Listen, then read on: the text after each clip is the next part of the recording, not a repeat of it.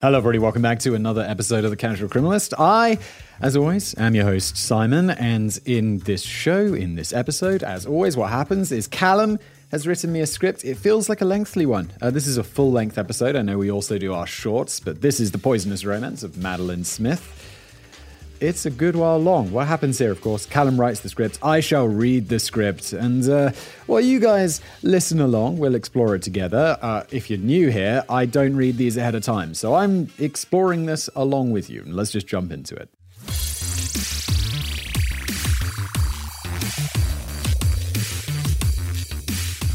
Some things never change. I know it's a worn-out cliche, but it bears repeating, especially after I just spent dozens of hours exploring the archives of infamy for the benefit of discerning true crime connoisseurs like yourselves. What becomes quickly apparent is that there are certain features of crime and punishment that have always existed and probably always will. Different eras, different tech, same human stories. Today's case took place all the way back in the Victorian era, a time when showing a bit of ankle would cause a neighborhood scandal. Despite the gap in time and culture, I think you'll agree that there are plenty of recognizable features in this 160-year-old tale of passion, both romantic and violence. Yeah, I mean, one thing we've talked about a few times in these episodes is, of course, DNA evidence. And when that came along, it was like, oh, people are going to get in trouble. And there was one recent one where they could only tell, it was the Japanese one, it was a short, where they could only tell what type blood someone had from the DNA that they'd, or the body liquid, I think it was saliva, that they'd recovered at the scene. But now, it's like, I mean, I guess the statutes of limitations and stuff, but not for all crimes, not for murder and stuff. I don't know. And it obviously depends on the country. But yeah, those people who committed crimes in the past and there's DNA comes along, it's like, oh, you're going to get in trouble. Anyway, let's move on. Definitely didn't have this in the Victorian times. And they're all dead now. So, they're okay.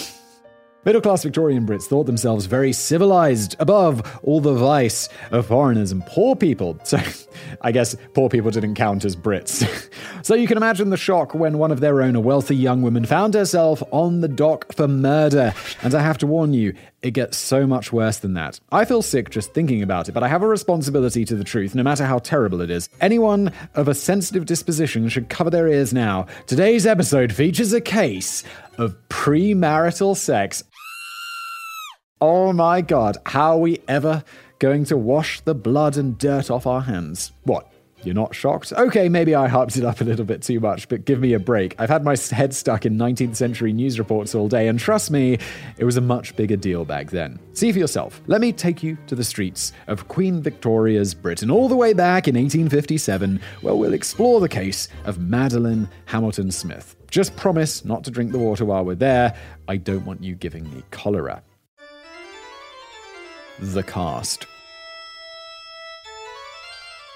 The story takes place in Glasgow, a place which at the time was famous for shipbuilding and heavy industry. The shipyards and factories of the city regularly spewed out blankets of smog, which would make modern Beijing's air look positively crisp and clean in comparison. And I have been to Beijing, but that really is saying something. The air in Beijing is unpleasant. Another effect of the city's strong industrial pedigree was its social dynamics. The wealthy upper classes inhabited fancy townhouses in the west and centre of town, in contrast to the poor factory workers and labourers who often endured poverty conditions on the outskirts. The class system, as was usually the case in the UK, was very acutely felt on these streets. But just as James Cameron taught us with Titanic, that sort of thing sets the stage for some compelling romantic drama. And that's exactly how today's case began.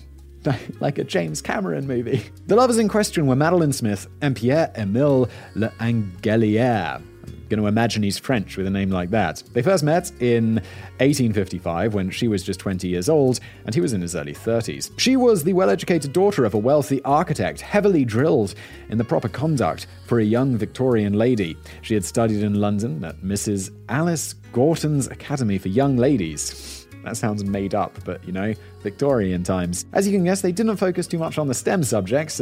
Women's education in those days focused more on how properly to address suitors and sew a tear in your husband's waistcoat. Ah, the past. Madeleine wasn't exactly the docile housewife type, however. She played the part by going to all sorts of social functions with her family, which were just where rich people went to trade kids for social status. But underneath her polite manners, she had a hidden rebellious streak. Her outlet for this was Pierre. He had been raised on Jersey, an island in the English Channel, which is a dependency of the UK. Pierre's parents were, unsurprisingly, given the name French. How did I ever guess that with a name like Pierre-Émile L'Angelière?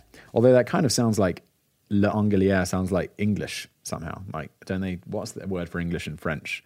Anglais? Anglais? I'm not sure. His father was a small-time seed merchant who sold mostly to the francophone locals. In a bid to boost business and draw in English-speaking clientele, Pierre's father encouraged him into an apprenticeship and English studies. By the end, young Pierre was pretty fluent. Along the way, he won the friendship of a wealthy Scotsman who offered him a job on his estate. Golden ticket in hand, Pierre travelled to Edinburgh for some preliminary training in Scottish botany, which is not slang for cannabis farming, I swear. During his training, however, his wealthy benefactor died, so without any money to travel home, he ended up staying on in the plant nursery for another year. It was in 1852 when he moved to Glasgow, taking a job as a warehouse clerk. Things were going relatively well for Pierre by this point in the Scottish phase of his life. Decent enough salary, good social life. But what he didn't have was a wife, a key part of the Victorian dream. And not any old wife would have done for Pierre. He had ambitions to climb the social ladder. Well, this woman was rich. It sounds like he succeeded.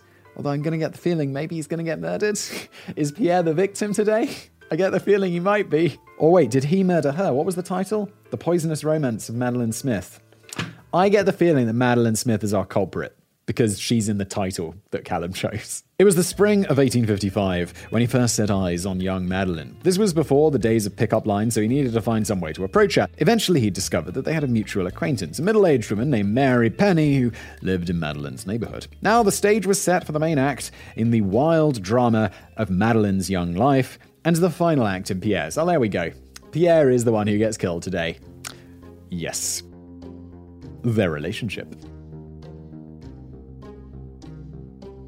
They began meeting each other in private whenever possible. Madeleine would spend the evening with her family at their home in Blytheswood Square, and then, after they had said goodnight, try to steal as many moments with her boyfriend as possible. Visits to her bedroom window, sneaking to the bottom of the garden. You know, classic Shakespeare stuff. Come on, Callum, it's Shakespeare, there's got to be a balcony. There's those, they're even called, in the UK, I don't know if this is international, we call like one of those balconies where it's just there's a window and then there's a barrier outside that kind of looks like there should be a balcony there, but there's not. We call them Juliet balconies, because honestly, Juliet would stand and wave out of the window to Romeo. But these are, I don't understand them, they're kind of pointless. It's like, it's just a window then, isn't it? During the day, they arranged brief rendezvous at a nearby shop and in quieter parts of the neighborhood. It's understandable why Madeleine enjoyed the idea of a secret romance with an older foreigner, with a French accent, no less.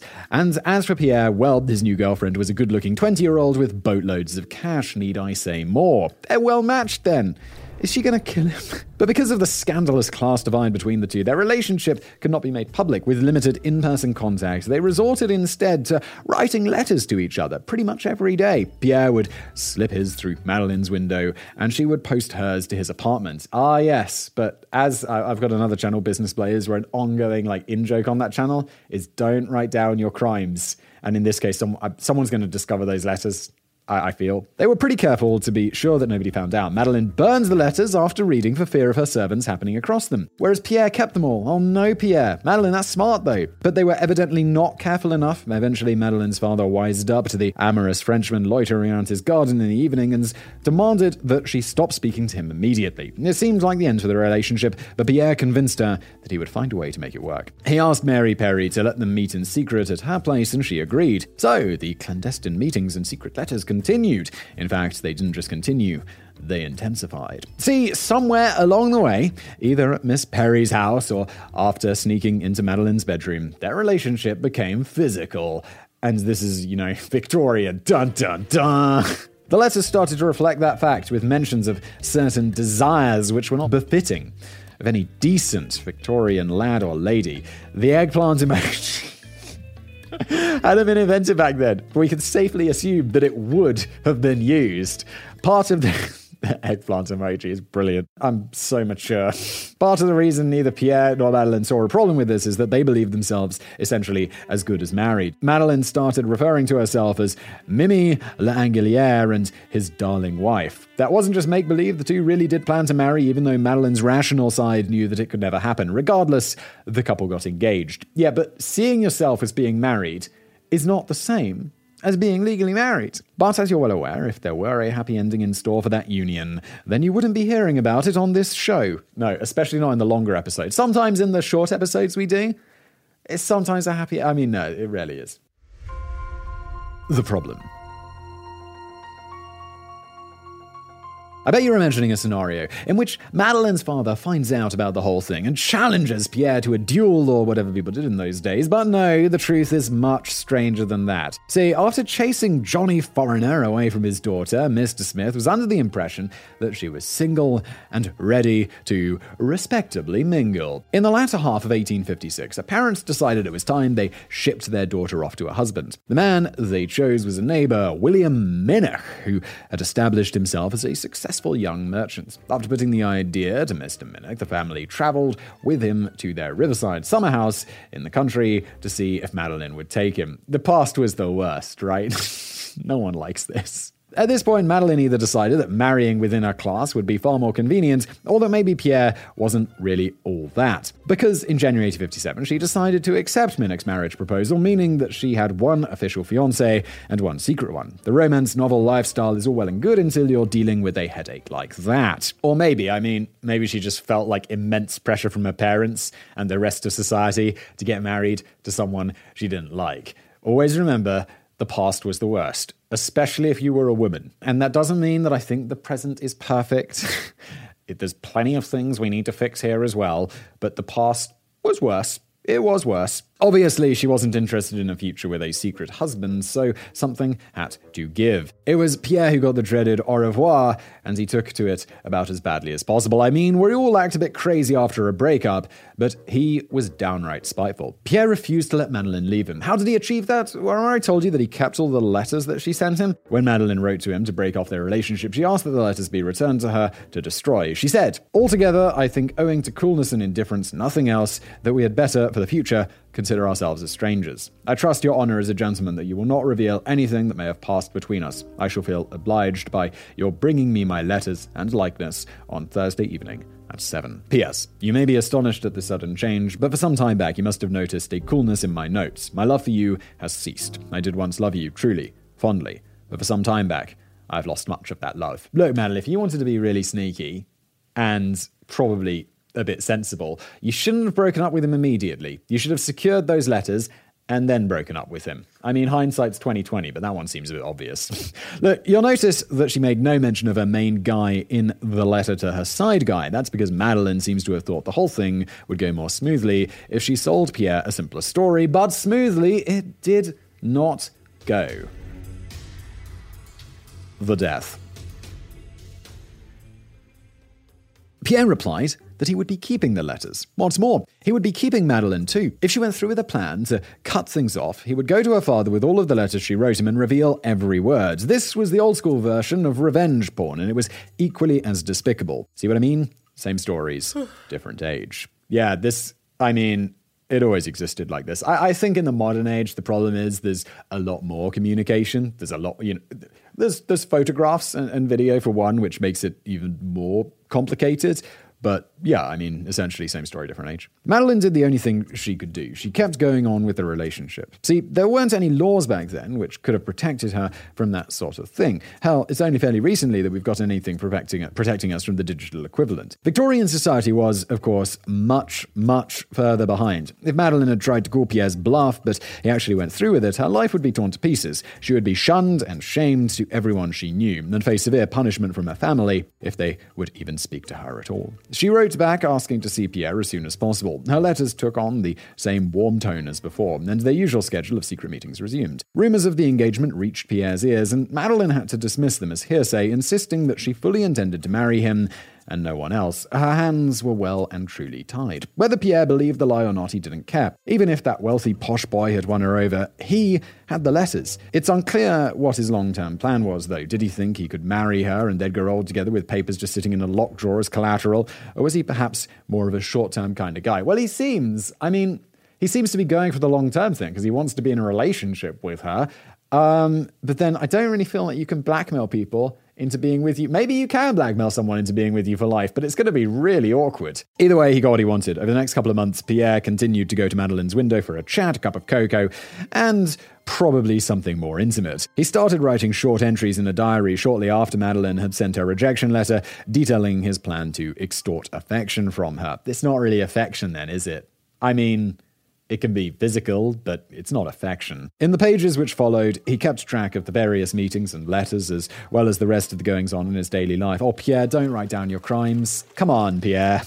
On several nights, he recounted feeling incredibly sick with severe stomach pains. Food hygiene probably wasn't the greatest in the 1800s, so it was nothing to seriously worry about. You're being poisoned, Pierre. Immediately, I know this. Women poison, that's their way of killing. We know this from this show and other shows and television and everything. That's how women kill a lot of the time. And yeah, she's killing you, Pierre. Wake up. Or at least it wouldn't have been if it had simply let up. But this happened twice within the first few months of the year, both times shortly after making a trip to the Smith household. The first to put Pierre out of commission for just one day, but the second left him confined to his bed from the 22nd of February until the end of the month. And then a month later, on the 23rd of March at around 2 a.m., Pierre was in really bad shape. His landlady watched him come through the door, clutching his stomach in agony for the third time in less than 2 months, and asked what was wrong. Don't you write a letter and being like, "Hey, Madeleine, are you okay? I seem to have got really bad food poisoning from the food last night. Do you have anything?" Oh, Pierre, come on. He said he had no idea. It was likely another bile issue and leaned on her shoulder as they slowly made their way up the stairs. Things got even worse when Pierre was laying in bed, so his landlady decided to call a doctor who arrived at 7 a.m. The good doctor did the only thing doctors did in those days. He prescribed opium, water laced with a chemical called laudanum, to be precise. But, shockingly, hard drugs didn't cure all of his ailments, and Pierre continued struggling for several hours before eventually falling asleep. The doctor returned at 11 a.m. for a checkup, and the landlady told him her tenant's condition had improved. The doctor, however, with all his medical expertise, argued that it had actually worsened dramatically because the man was dead. Yeah, I mean, the doctor might be... opium doesn't seem unreasonable. He's in a lot of pain. There's nothing he can do about it. I mean, sure, give him some opium, it'll ease the pain. Doesn't seem like a terrible medical condition. I mean, unless it was the opium that killed him, but I think it was probably the poisoning. The arrest and trial. So, before we go any further, let's test your detective skills with a little quiz. Who had the motive to kill Pierre? Who had the means? Who had the opportunity? If you need me to tell the answers, then you're probably not cut out for police work. Again, as I always say on the show, if you're a detective listening and you didn't figure it out, what are you doing? And if everyone knows, it was Matt. If it's not Madeleine, I'm shocked. Maybe it was the dad, and she told him, like Madeleine told the dad what was going on, and the dad decided to poison him. Maybe, but then I think it just straight up kill him. So I think it's Madeleine. The Glasgow police, on the other hand, answered them all fairly quickly. After searching through Pierre's belongings, they came across a certain bundle of letters which pointed them in the direction of the Smith household. That's your motive and opportunity right there. Ah, yes, Pierre writing down his crimes. As for the means, the coroner had found huge amounts of arsenic in Pierre's stomach, a strong poison which was used for various household functions back in those days. While these details were being unearthed in Pierre's rented room, Madeleine was out of town. Her family had woken up to find that she had fled to their summer house on the Isle of Clyde. Her fiancé, the legit one that is, went to find her along with her brother Jack. They found her on a steamer boat alone. When they got to the summer house, he asked her why she was being all weird, and she cryptically replied that she had done something wrong and she knew her parents would be angry with her. Yeah, no shit, Madeleine. You murdered Pierre with poison and you made it really easy for the police.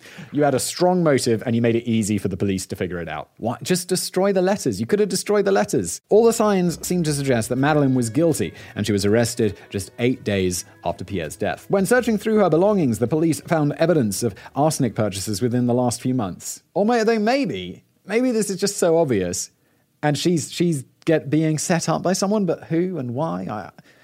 I think she's guilty. Before the Glasgow courts could prepare for a trial, the court of public opinion had fast-tracked one through. The newspapers reported on the biggest scandal to hit Scottish society in years, revealing as much of the sordid details as their readers' delicate sensibilities would allow. The Victorians loved a good media shitstorm. /frenzy, delete as appropriate. I like Callum's notes on what sort of language we want to use in the show. I imagine we're bleeping out shitstorm, but I like it. It doesn't feel very Victorian England, though. But one thing I really like is modern language applied to old stories. Like, a retelling of the Bible with modern language would be amazing. And commenters rose up on both sides to attack both Madeleine and Pierre. Some argued that Pierre was an evil manipulator and Madeleine is innocent victim. They're both bad people. He was an evil manipulator, and Madeleine was a murderer. But the bulk ran with the angle that she was a depraved and wicked woman, further proven by the fact that she, shocking, enjoyed sexual intercourse. Terrible. As my treasured copy of the American Law Register, February 1858, puts it, Madeleine Smith was tried and condemned by the public, from which the jury was selected before she was arraigned. The noise kicked up around the case was so great that a trial in the defendant's hometown was out of the question. Proceedings were instead moved over to the High Court in Edinburgh starting in July of 1857. Madeleine faced charges of poisoning Pierre with spiked drinks on 3 separate occasions, the third one resulting in his murder. The exact words from the indictment were wickedly and feloniously administering arsenic, which sounds much better than what I said. That does wickedly and feloniously administering arsenic. I mean, I wonder if there's non-wicked ways to administer arsenic. I don't think arsenic has any medical uses anymore. And I mean, by medical uses anymore, I mean it didn't have medical uses in the past, but I believe it was used for some medical things in the past when they didn't realize it was poisonous. And just like today, when a rich young woman from a prestigious family ends up in court, Madeleine was represented by the very best lawyer that money could buy. This was Mr. John Inglis, who would go on to become the Solicitor General for Scotland. That's an important lawyer. This case, however, would always remain his most famous, and surely one of his most difficult. I mean, the evidence stacked up in favor of the prosecution. The victim was blackmailing the defendant. The defendant purchased arsenic several times in the months the victim suffered poisoning. The defendant fled town following the victim's death. You gotta, legal defenses available, insanity, I guess, or however that works in Scotland, and just saying, he drove me to it, blah, blah, blah, and hoping for a reduced sentence. Maybe you were set up because it's so obvious. What's more, Madeleine had already been so thoroughly disgraced that a character assassination by the prosecution would be just like digging up a grave and shooting at the coffin. As the same law journal from the time put it, she was seen as a foul and determined homicide because having fallen into the corrupting hands of her lover before marriage, her passions had been both excited and gratified imprudently. This old language is so funny. Remember, ladies, if you have sex before marriage, you will become a killer. It's only a matter of time. It's Victorian England, after all. What are you doing? It's terrible. Not really. Don't give in to these impulse lusts, or you might as well start stocking up on weaponry and worshipping the devil right now. That's not to say that a bit of casual sex will make you a particularly good killer, though. It certainly didn't for Madeleine. The prosecution's case featured all sorts of damning evidence, such as record books from the pharmacy where she had bought the arsenic. All retailers were required to keep logbooks of poison purchases for this exact reason. That feels very modern. I felt like in the past this wasn't really kept a very good track of, but I guess it was. Now, what's that one? When you're cooking crystal meth and you have to buy, from Breaking Bad, they buy is it a decongestant pill? And they have to keep track of people who buy lots of it because they're not really congested. They're cooking meth. All these transactions were recorded on February the 21st and the 6th of March under her name. That was an error. It's like, I'm going to poison this person who's blackmailing me, and what I'm going to do is I'm going to buy the poison that I used to kill him, and I'm going to buy it and write my name in the book. Really? What's more, they even brought forth Mary Perry, the one who'd introduced the couple, to testify against Madeleine. She recounted a conversation with Pierre from February the 17th, when he had reportedly said, "I cannot think why I was so unwell after getting that coffee and chocolate from her. If she were to poison me, I would forgive her." Well, you're dead, so, you don't know. That sounds a little on the nose, but damning nonetheless. It also confirmed the prosecution's argument that the cups of cocoa and coffee which Madeleine gave Pierre during their meetings would likely be the vector for this hypothetical poisoning, or as I like to say, alleged poisoning. The landlady revealed how Pierre had suffered 2 other serious bouts of illness, which, according to the letters and diary, coincided with the late-night visits into Madeleine's house. The diary itself, though, was ruled inadmissible as evidence. Ingalls successfully argued that proper cross-examination was impossible given the current state of the diary's owner, meaning it would be given unfair weight. It was a blow to the prosecution, but would it matter in the grand scheme of things? Probably not. Okay, so Pierre, you kind of got away with writing down your crimes. Wow. Perhaps it wouldn't have if everything else had gone their way, but that wasn't the case. Oh, is she going to go free? What was the title of this episode again? The Poisonous Romance. It doesn't give a clue as to whether she got away with it. Anyway, We're going to find out soon enough. But now's the indication that she probably did. See, to prove beyond a reasonable doubt that Pierre had in fact visited Madeleine each time he got ill, they needed the letters to clearly display the dates of their encounters. Since these were the old-timey equivalent of sext, however, the couple weren't exactly sticklers for formality. The letters weren't dated, so the postmarks on the envelopes were the only clues. As we know, Pierre's ones were all burned, and he never actually sent his in the post anyway. That just left Madeleine's, and unfortunately, a few crucial ones had postmarks which were too smudged or crossed out to read. Eventually, it was revealed that a large amount of the letters were actually found without an envelope at all, and had all just been stuffed into an empty one by the police. All the letters offered was some shock value to turn the jury against the loose women they were supposed to pass judgment on. When summarizing the prosecution's case, the presiding judge is reported as saying that they were written without any sense of decency and in most licentious terms. Slut-shaming was a little more eloquent back in those days, but still clearly recognizable. We keep hearing that these letters were packed with details that should appall anyone in their right mind. So, what was actually in them? Anyone in their right mind. But this was Victorian England, so they were all a bit weird. So what was actually in them? Cheeky flirting? Sexual requests? Play-by-play recaps of their most impressive sessions, complete with Kama Sutra diagrams and ratings for each? No, I'm going to guess that it's all going to be really, really tame.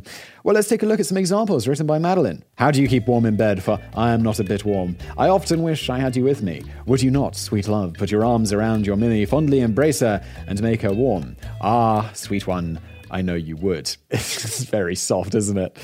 Cuddling. Oh, cover your ears, children. Anyway, back to the timeline problem. In the absence of a reliable paper trail, eyewitnesses were needed. But as we know, the couple were well versed in avoiding the prying eyes of their neighbors. Nobody had come forward to take the stand, so the prosecution couldn't back up their chronology of events with anything other than the diary, which, as I said, was not admissible. One man did reportedly come forward to tell the papers he had seen the couple meeting on the night before Pierre's death, but this was unverified and happened too late in the trial to be included anyway. It sounds like Madeleine is going to get away with this, not because she's a brilliant criminal. In fact, it seems like she's a terrible criminal, but it just seems that everything is going her way, and I imagine she also has a kick-ass and expensive lawyer. Even with these few setbacks, however, the odds remain stacked against Madeleine. Mounds of circumstantial evidence and stains in her character meant that she would more than likely find herself hanging from a rope before the year was out. Ah, yes, the past. It's like, I don't really know where I stand on the death penalty, but I think in this case where the murder was committed because someone was blackmailing her, yeah, she murdered someone, and she should go to prison.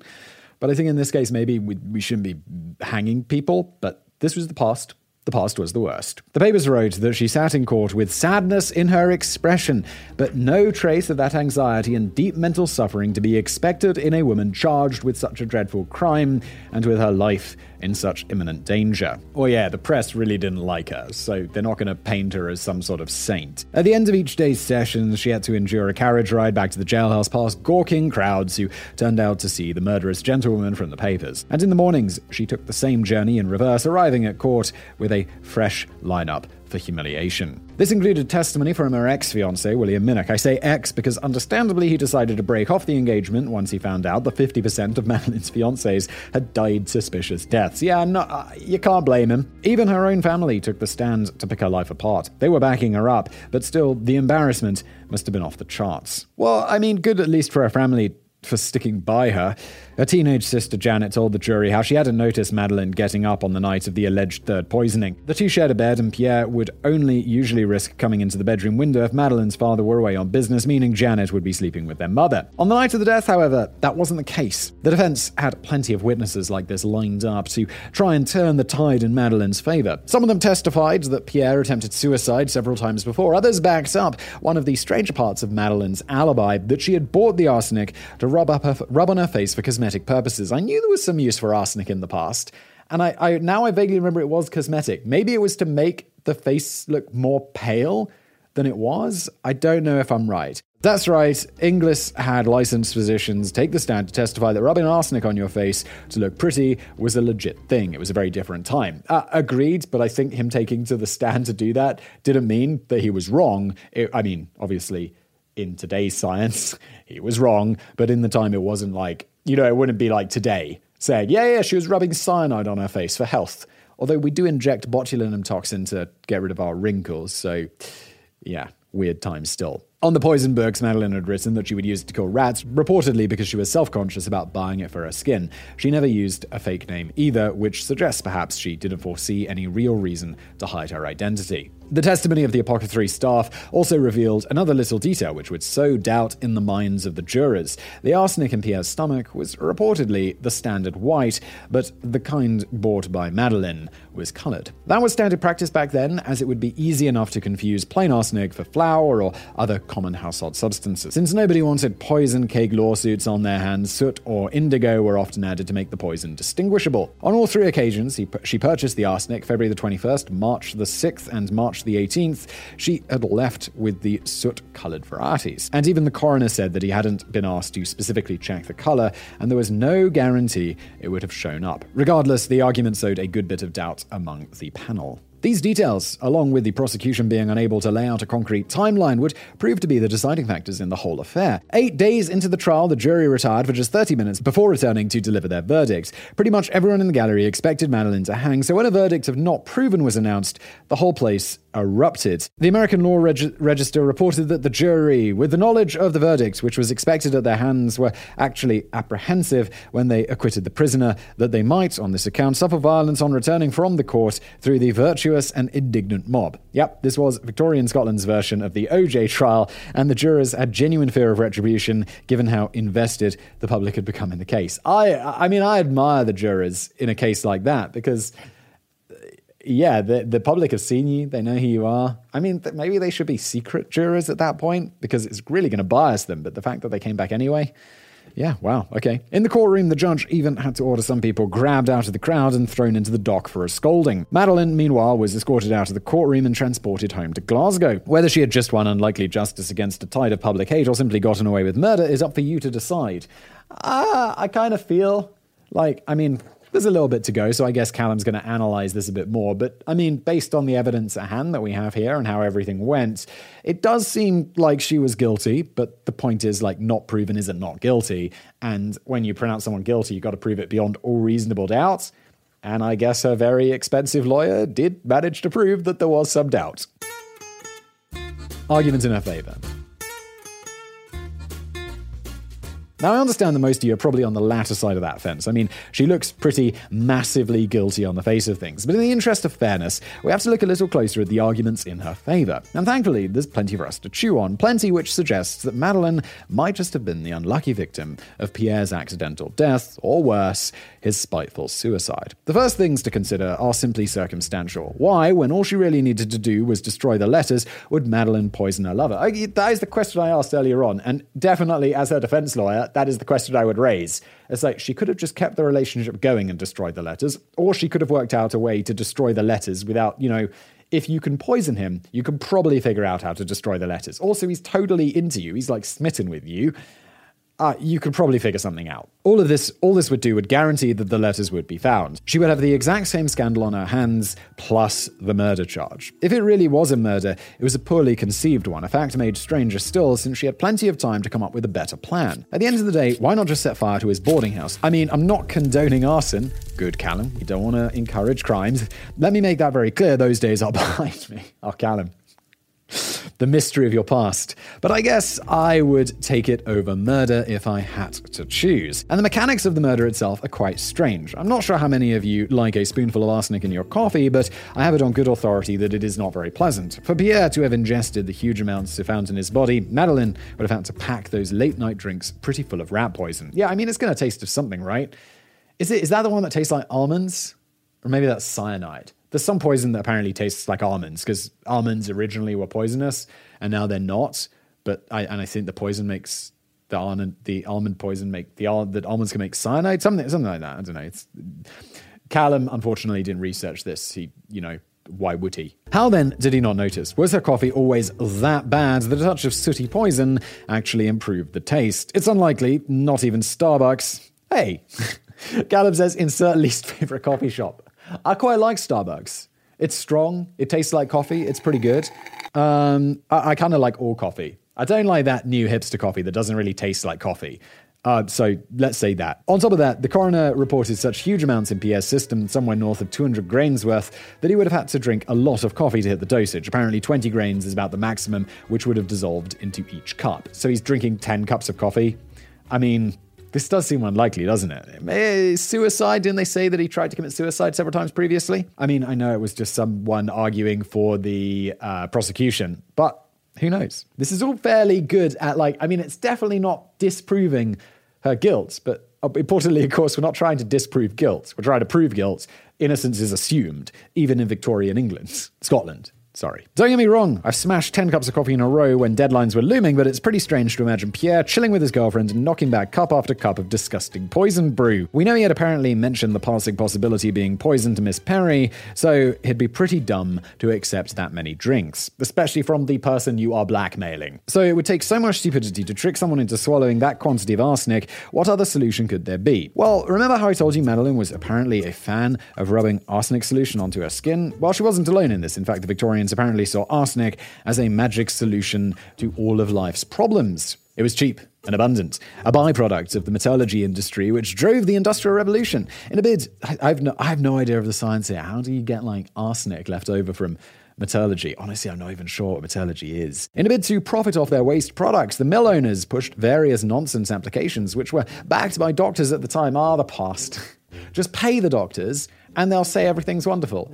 Although, I mean, the pharmaceutical industry today does leave, something to be desired. Imagine taking arsenic to cure your asthma, cure cancer, or to bring back the spark in your marriage. Really? That's right, arsenic was a medically prescribed aphrodisiac. After a Victorian gentleman had taken care of the rats in his basement, he'd snort the rest of the box and carry his wife up to the boudoir. Okay, maybe that wasn't exactly how it went, but it was probably just as bizarre. So we know the Victorian culture found plenty of pseudoscientific uses for poison, and it was even reported in an edition of Scientific American from 1869 that certain peoples in Austria were believed to regularly eat it to strengthen their bodies against illness. The superstition took hold in the UK, which is how one Mr. Pierre L'Angelière allegedly became a self-admitted consumer of the poison. It's such a huge amount. He's got to be aware that he's eating it, no? The idea then is that perhaps Pierre was the victim of an accidental overdose. But why on his deathbed would he not reveal that to the doctor in the hopes of dodging the Reaper? And how would someone who was experienced in eating arsenic swallow such a catastrophically huge amount without seeking help? This leads us to the second theory. Perhaps it was no accident at all. Now, it's worth saying before you go any further that Pierre, of course, never lived to defend himself from these charges. Nonetheless, they aren't just some recent theory. They were floated around in the papers and journals of the day as well. And much of the theory revolves more around the evidence we don't have rather than the evidence we do. That's to say, there was nobody who could definitively prove that Madeleine and Pierre met on the nights preceding his bouts of sickness. The one piece of proof we have is the journal written by Pierre. But can we trust him? This is fairly strong in Madeleine's favor, because if he was doing this and maybe he wanted to commit suicide and he wanted to set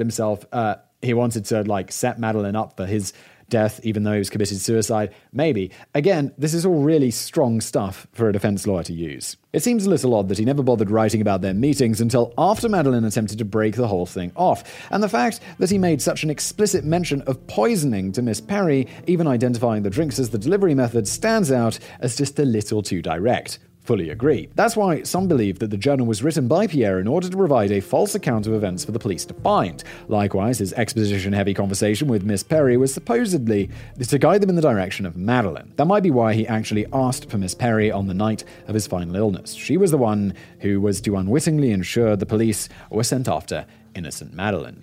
The plan would, of course, require Madeleine to be observed buying the poisons, so some have put forward the idea that Pierre asked or encouraged Madeleine to make the purchases, perhaps a bit of a stretch. But then again, he did hold her entire life in his hands. He could probably have made all sorts of demands while he still held on to those letters. Yeah, we definitely know that Pierre is not above blackmail. Also, it's entirely possible that Madeleine did buy the poison for the purpose that she said, for killing rats or using as a beauty thing or whatever, and then Pierre knew that and was like, this is a good way to set her up. Consider the fact also that Madeleine's first purchase of arsenic happened 2 days after Pierre's first bout of sickness. Ooh, I didn't pick up on that the first time. That's interesting. Sure, we know the Victorians weren't short on the stuff, so maybe she had a box at home, but add to it that a witness gave testimony which suggested Pierre himself or someone who looked a lot like him had purchased an unidentified white powder on the day of his death. Even with all the pieces lined up like that, the entire theory rests on one thing. Did Pierre have the motive and willpower to end his life solely out of spite? He must surely have understood that his blackmail gambit was only a temporary thing. It was daft to imagine that he would ever be accepted as Madeleine's husband. Yeah, and also the fact that he said, if she poisoned me, I would forgive her, just makes me think that this guy is not right in the head and that he might just do this. Suddenly, his dreams of climbing the social ladder were made to look like a stupid, childish fantasy. Because of this, he had alluded to several acquaintances that he wanted revenge on Madeleine for the humiliation. Moreover, the courtroom testimony revealed that he was of an impulsive, vain character, and he often talked of committing suicide, according to the American Law Journal. I mean, if people are going to pick apart the woman's character in the case, then let's do the same for the guy. We already know he had a spiteful streak in him, given the blackmail, and the Law Journal goes further, saying there was evidence that Langelier was addicted to the practice of lying in different forms. He was a vain, vaporing person, fond of talking very freely and with great exaggeration about himself and his doings. Callum writes, he was a dick, basically. He does seem like a bit of a dick, doesn't he? But was he enough of a dick to end his own life just to get back at his soon-to-be ex? It's perhaps not as far-fetched a theory as it might seem at first glance. The defense team had brought forward a witness who revealed that Pierre had once stabbed himself when he was turned down by a woman and that he was about as emotionally stable overall as that little episode suggested. It's easy to see why the jury was unable to decide one way or the other. Given any lack of evidence to back up the prosecution's theory, this alternative carries just about as much weight. It's simply a different interpretation of the same shaky circumstantial evidence. Could it be that despite his relative success in work and social life, Pierre was genuinely suicidal and decided that losing his young lover to another man was the final straw? In a cleverly planned sequence of events, he set up a line of dominoes to make himself seem like the victim of murder, one last middle finger to Madeleine on his way out of the door. I don't think this is unreasonable at all. I can see why at first I was like, she's guilty. She's guilty, she's guilty. But now we see the other side of things and definitely see the argument that the defense would put forward. I'd probably say not guilty. I mean, I don't know whether she's guilty. I mean, I'd say she's not guilty, but I don't know if she's innocent either. I'm not sure. And that's enough to say no, she shouldn't hang. Aftermath. So was it a shoddily executed murder by an inexperienced young killer, or a Gone Girl-style plot to frame her? Make of it what you will. Of course, the simplest explanation is most often the right one. It's Occam's razor after all, but there are too many stretches in both versions of events that it seems bizarre that either of them could be true at all. We could spend all day chasing our tails, but in the end we'd never know. What I can tell you for sure, though, is what happened to Madeleine Smith following her acquittal. As you can imagine, with all the papers climbing over each other to get at you, it's quite hard to return to normal life, and given the shame she had brought upon her family, it's likely she didn't feel too comfortable in her own home either. So Madeleine attempted a disappearing act as best she could. She changed her first name to Lena and moved to London. There she married the artist George Wardle in July of 1861. He worked as the business manager to William Morris, who was basically a rock star in the wild world of Victorian arts and craft. Their marriage lasted for quite a few years and brought them a son named Thomas, but eventually things fell apart. Madeleine ended up moving to America, along with 90% of other people trying to flee their past in those days. She married once again and settled down in New York City. By the 1920s, everyone in the UK had pretty much forgotten the case. Madeleine was assumed to be long gone, which is why people were shocked when an edition of the Scotsman newspaper reported in 1926 that she was alive and well. I'm going to assume that the headline was, "You'll never guess what these celebrities are up to now. Number 9 will shock you." I hate those bloody clickbait articles you see all over the internet. And then you click on it and it's just nonsense. And the picture never has anything to do with the article. I actually made a video all about this just because it was pissing me off. Just 2 years later, Madeleine passed away under the name Lena Wardle Sheehy, aged 93. Her legacy lived on through various plays, books, films, and internet crime shows hosted by handsome English gentlemen for decades to come. Academics continued to be interested in the case as well, largely thanks to the sheer weight of vitriol heaped upon Madeleine at the time. I'm not sure what crime show is hosted by a handsome English gentleman. Callum, I'll have to dig that one up. Whether she was guilty or not, the fact the papers laid into her doubly hard for the crime of basic human sexuality was massively telling about the culture of oh-so-moral Victorian Britain. Take a look at this quote from the Glasgow Sentinel, who called her one of the most abnormal spirits that now and then rise up in society to startle and appall us. Yeah, I mean that premarital sex. Terrible. Whichever theory you believe, I bet you agree Madeleine was hardly the most vicious or terrible killer out there, not even close. Nowadays, we save that level of condemnation for the Epsteins of the world, not young women with secret boyfriends. Yeah, I mean, Epstein didn't kill anyone, right? He was just a rapist. But he was worse. Yeah, he was worse. Definitely worse. And that's all for the story of Madeleine Smith, a young woman whose romantic misstep led her towards a desperate and miscalculated murder. Or perhaps a young woman whose romantic misstep put her on the receiving end of a terrible man's suicidal spite. We'll never know for sure. It's the sort of case that has the familiar echoes of modern-day crimes, especially those where young women and their private lives are involved. Rest assured that the next time something like this pops up in the news, you'll see some very similar judgments thrown around. At any rate, we can perhaps look back on the case nowadays with a more sympathetic eye. At the very worst, Madeleine was a desperate victim of blackmail who made a terrible choice when trying to get out of it. She hardly belongs alongside Manson and Bundy. And she definitely isn't. She is free. She didn't go to jail. She ended up living to 93 years old after marrying 2 more times, having kids, and moving to America. It's pretty great. Seems like things worked out for her. If there's one thing you should take away from today, it's that a drop of arsenic a day keeps your doctor away.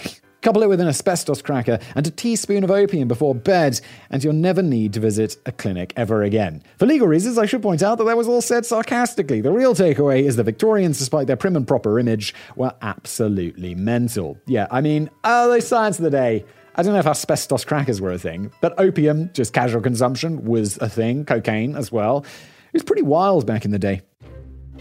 Dismembered appendices.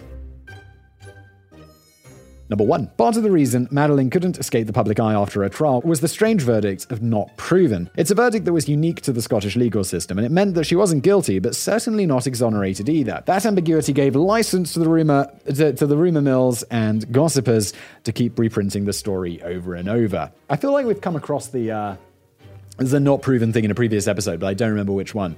Or it might have been a video I do on other channels. I have several YouTube channels, if you're unfamiliar. Number 2. Back in 2018, some evidence was supposedly uncovered, which might be enough to convince us of Madeleine's guilt. Wow, we're really doing this now? It's 2018. True crime author, although here we are digging this up right now in 2021.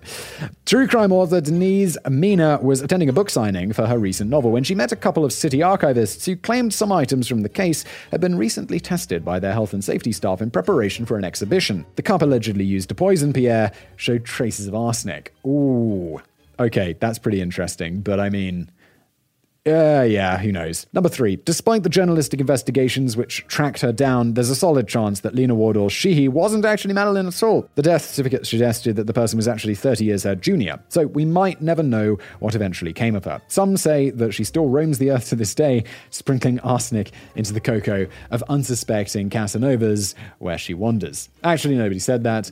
I just made it up on the spot. Sorry. That's okay, Callum. I forgive you. And this is the end of the episode today. This has been another episode of The Casual Criminalist. This was written by Callum. I, as always, have been your host, Simon. If you're watching this on YouTube, why not smash that like button below? Or if you didn't like it, there's a dislike button you can use. If you're listening to this in its podcast form, please consider leaving a review wherever you get the show. That would be amazing. It helps this show grow and reach more people, which is obviously great. And I'll see you next time.